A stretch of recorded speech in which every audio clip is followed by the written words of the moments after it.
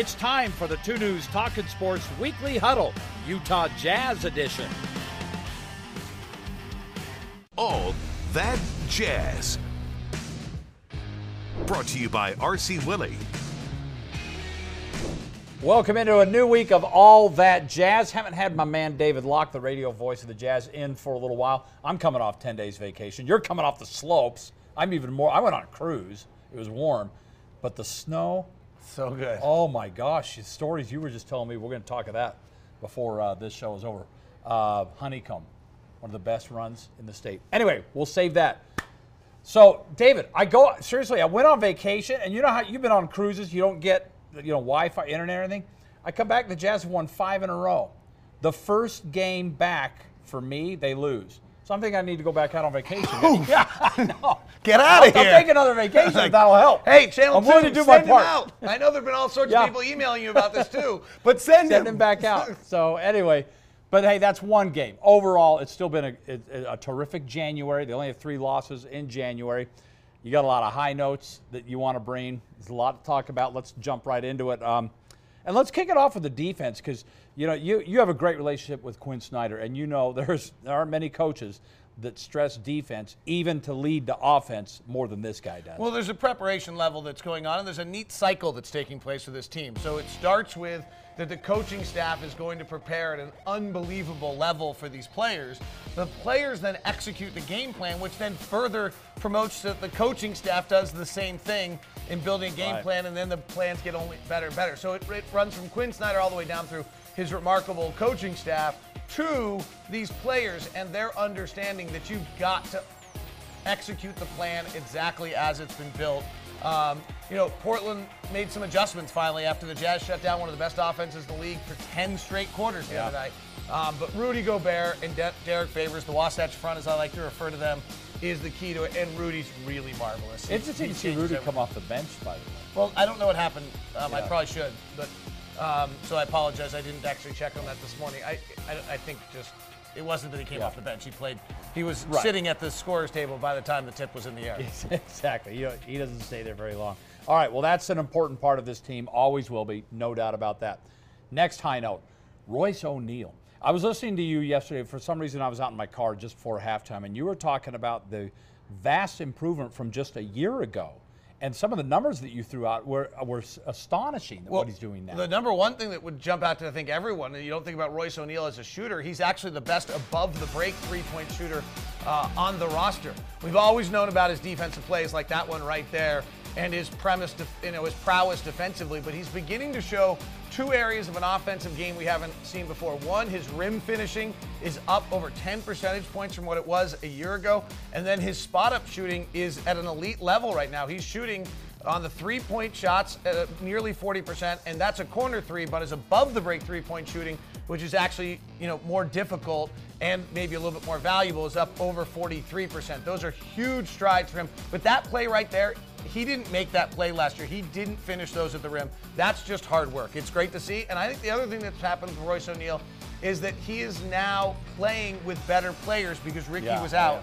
And I think it works for him to play with better players. When you look at his skill set, the things he does well, he's able to do when he's on the floor with Donovan and Rudy. The things he does less well are the things that get accentuated when he's on the floor purely with bench guys. But does that change with Rubio? But that's where you run into that dichotomy. Quinn's the master of understanding how to use guys, out, and I think we've seen some things that Royce O'Neal can do here. All right, well, speaking of Rubio, the other thing, last year there were some injuries that just crushed this team. You remember that first half of the season, or at least up until the beginning of the year, it was a mess. Overcoming injuries, though, this year, is your point that they're doing better at that? Well, they didn't kick any of those games against the lesser teams when you were on your cruise, and they won 6 straight. They, and I think, those weren't great teams, and so they got contributions from all sorts of different guys during that period of time. George Niang has come in. Grayson Allen has made some plays. Royce O'Neal, we were just talking about. I'm a big believer in 3 through 10 depth. What I mean by that is if you lose 1 or 2 on your roster, Donovan or Rudy, you're in trouble. But 3 through 10, when you start to lose guys, can you fill in? The Jazz, Dennis Lindsey's built a team that's great 3 through 10 depth. Epe Udoh always contributes beautifully when he has to. You know, we've talked about Royce O'Neal a lot on the show. We see another 3 from him there. He's giving you plenty of those for your crew to cut tonight because he's been making so many. Yeah. Tabo has been out, and so then other guys step in. I think that's been really vital for him. Now, to beat the best teams in the league, you're going to have to be pretty healthy, and this group's going to have to hit on all cylinders, which it didn't do against Portland. So sometimes scheduling does play a factor. Well, I mean, that's pretty much been my pretty mantra obvious. all season Yeah. long, is that what's really been Right. going on with this team is what a ridiculous first 41 games they have, but it's time to stop talking about that. This stretch right now, they've got to win games. Yeah, they absolutely do. Yeah, and further to your point, not to keep belaboring my vacation, but when I got off the boat and saw that they had won all those games, and then I looked at the standings and they were still out of the playoffs. I thought, my gosh, the West is ridiculous. Well, 2 through 10, 2 through 11. They're all right there. I is get that. somewhat interchangeable. And every night it'll change. I mean, frankly, I think you've got to get into the playoffs as your goal, and then your second goal is to not be 8, because you don't want to play the Warriors. And then Denver's terrific, Well, we're but gonna find out they tomorrow, play a unique style with Jokic, their center, as one of the great passers of the game. He's kind of straight out of almost Magic, Arvydas Sabonis. Beautiful passing. I think it's very difficult for teams to play that having not seen it, because there's no one else in the league like Jokic. I don't know, because they haven't been in the playoffs, what happens when a team can prepare for it for 7 straight games. Right. So I It's a whole actually don't different have deal. any idea whether you want to be anywhere 2 through 7. You obviously want to be 2, 3, 4 because you're at home.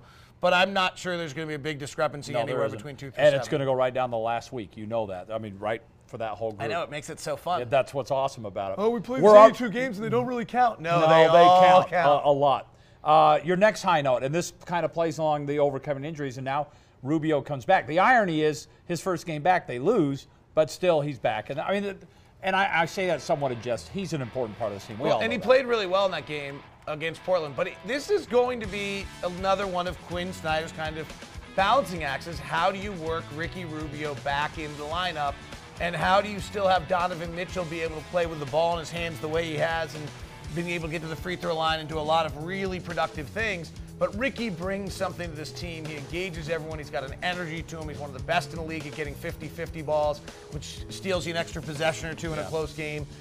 Ron Boone said last night on our radio broadcast he felt that if Ricky was healthy last night, the Jazz win that game. He just thought the lack of ball movement in the third quarter and the way that they were playing Donovan and forcing him into some looks early in the fourth, Rubio probably makes different plays than that. Speaking of Donovan, good. your exact word, you text me every time we do this show and with a list, and your exact words were Donovan in a groove. He's great. I mean, that pretty much says it. He's a great kid. I mean, I think that's still the best part about him. He Is just is. who he is and how special he is and the joyousness he's got to the game is back. But more importantly, he started playing great. Putting JaVale McGee on the floor right there with yellow tape all around him like a crime scene because somebody just murdered him. But he's beginning to shoot the ball better. His catch and shoot game is better. His shot selection's been a little bit better. Last night, Portland went under the pick on a few plays, and he pulled up and hit them nicely. He's been driving to the basket. He's just in control of his game and seems very comfortable right now, and he's obviously been brilliant, averaging 30 points a game over the last, now I think 7 or 8 games. He had a span in the first minute or couple of minutes yesterday of 2 minutes where he had the lob to Rudy, then he lost the ball, went and got it and got the layup, and then hit a 3. And that kind of just sums up. He hustles and he gets everything Well, done the wherever lost he needs to. dribble, he totally lost it, and they stole it back. And they stole it right back. I mean, that's a And, level yeah. of dealing with resiliency and adversity. Exactly. He's yeah. got something. He's a special kid. It was fun to see that. All right, time for this week's edition of Jazz Bites presented by Bishop Family Dental, because you deserve a positive experience. Now, even with that loss, Jazz able to get a good laugh at Kyle Korver's expense. I was listening to your call on this as well. And here's what happened in the game. He thought he was just inbounding after the shot. He actually caught the missed shot out of bounds. Ball back to the Blazers. But as you can see, look at Jay Crowder just cracking up, and even Korver's like, I can't believe I did that. Here's how he explained it after the game. Jazz Bites, brought to you by Bishop Family Dental. I thought Damian Lillard shot it, right? Yeah. I thought he probably made it. Yeah, I got all that respect for him. And where it dropped, I was trying to box somebody out, and it went balling right there, and I figured it went in. And, yeah, so I'm John Jackson the Fool. It's my first time, so it's all right. He's had a long career, and he just said that's the first time that's ever happened to him. But that is funny, the respect you'd have for Lillard. And if you think about it, the angles, he's looking at it, and he's just boxing out. All he sees is the bounce. Well, he saw the net move. Yeah. Watch him in the net moves, right? Yeah, so he's thinking, oh, and he's boxing out Nurkic, so yeah. he's not, he's dealing with Nurkic.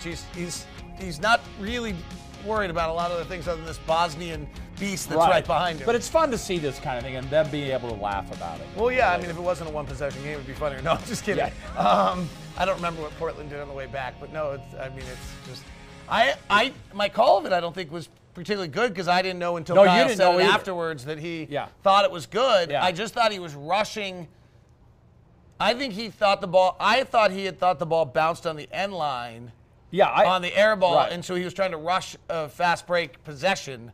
Not that it had 4 gone feet in. out of bounds. Anyway, it's fun to see that kind of thing. All right, now on a little more serious side of Jazz Bites, let's take a quick listen here to Ricky Rubio. He's talking about the injury, overcoming the injury, and getting back in the lineup. Felt better. It's only been 2 weeks, but at the end of the day, I only had like one couple practice yesterday, a good one, and it takes time to really run the plays that we're running. In 2 weeks, a lot of things have changed. We run a couple of different plays, and I got adjusted to that. You end up playing about 13 and a half minutes. Is it frustrating being on that minutes restriction? Do you feel like you could play more right away? It is, but you got to trust the doctors. You got to trust their job too. They one of the best in the business, and I want to be able to see the big picture. Sometimes it's frustrating, I know. And tonight I wish I would have played more minutes, but I know this is a marathon. It's not just today running. It's a long season, and just got to take care of my body. I think one of the important things he says there is big picture, and that is more. Now, in the days of Stockton or Malone, there was you played no matter what, but he brings up a good point in that respect. Well, first thing, that was a weird night for him because he had started every single game he's ever played since he came back from his last time this happened. He came back from his ACL injury in his second season in the NBA. He didn't start every game, but that's the only other time he didn't start every game. So that was a strange night for him, I think. I thought he played very well. He's important. The highlight we keep running where he bounces the pass to Favors. That's a play he makes against that defensive coverage that the other guys don't make because he takes the dribble further and what the Jazz call Nash dribbles, which remember Steve Nash used to always dribble the baseline. So that's the Jazz call that a Nash dribble. He runs that Nash dribble really, really well. They've worked with him on that. That's something that the other guys don't have. And so that Nash dribble is actually what allowed him to get that pass to here it is. I think see how he goes deeper, gets the Favors. Now, frankly, also Nurkic is out of the game, so that was obvious nice to not have Nurkic in the game right there. Oh, Nurkic, by the way. All right, let's do some home court advantage presented by Security National Mortgage. Slam dunking your mortgage for more than 25 years. This is your Security National Mortgage Company home court advantage. Okay, you heard David Locke tell us a few minutes ago, you got to make some hay. Still a lot of home games going, 6 of the next 8, in fact. That game against Denver Wednesday night, by the way, is at 8:30. Timberwolves here Friday, there Sunday, and then they close out January in Portland, taking on the Blazers for the 4th and final time of the season, unless they meet in the playoffs. I guess they could. Then they open February with 4 straight home games. Hawks, Rockets, Suns, Spurs. What are you seeing in all this? Well, I really put a line under that Blazer game because I saw a 5-game sequence here, starting with Portland last night, then Denver, 2 against Minnesota and 1 against Portland, and somehow you got to win 3 of them. It's awfully hard to play Minnesota back-to-back and get both of those. That's unlikely.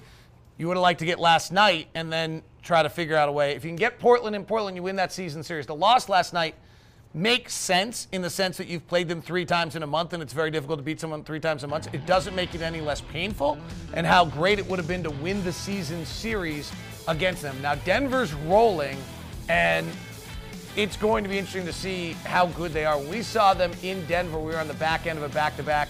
We looked awful. They looked brilliant. We'll see what they look like. I think their bit pieces are way better than people realize, and I think their star piece, Nikola Jokic, is much better than people realize. I think you bring up a great point, too, about what are they going to look like as a playoff team as we look at some of the other opponents that are coming. Isn't Minnesota a little bit of a mess right now? Sure, I mean, they've just been through a tumultuous season from Jimmy Butler putting on a coup, trying to overrun their season, to firing Thibodeau after a win. Karl Anthony Towns has been brilliant. He's a particularly difficult matchup for the Jazz. Often the Jazz will put favors on Towns so they can keep Gobert on either Gorgui Dieng or Taj Gibson. We all remember Derrick Rose going bananas against us in Minnesota. So hopefully that doesn't He happen once again. played for us, sort of. For a Well, he minute. never played for He us. never played for us, but he was technically here, sort of. Anyway, all right. Jazz, remember, tomorrow night's 8:30 game. You probably don't like those as much. You live out in Park City, so it's a little bit later ride You home. can turn a pro and a con into it. The pro is I probably get to see my kids. They get home and I get to 'cause you see get them. later, okay. Another pro is if I wanted to tomorrow, I probably will not, but I could get a few hours of runs in if I Skiing. wanted to. Yeah, and the snow's like the this late, deep. The late's just incredible, and the late. But when I 8:30 game is really an 8:40 game, which is Yeah, with and it national gets even TV later, ads, yeah. and so I usually leave the arena about 1 a.m. on those nights. So I don't love it. It's all con for us because we can't do our post-game coverage that we like to. But hey, we'll live with it. David, thanks so much, my friend. Be safe My up on pleasure. those slopes because I know you'll be back up there. See you next time, everyone.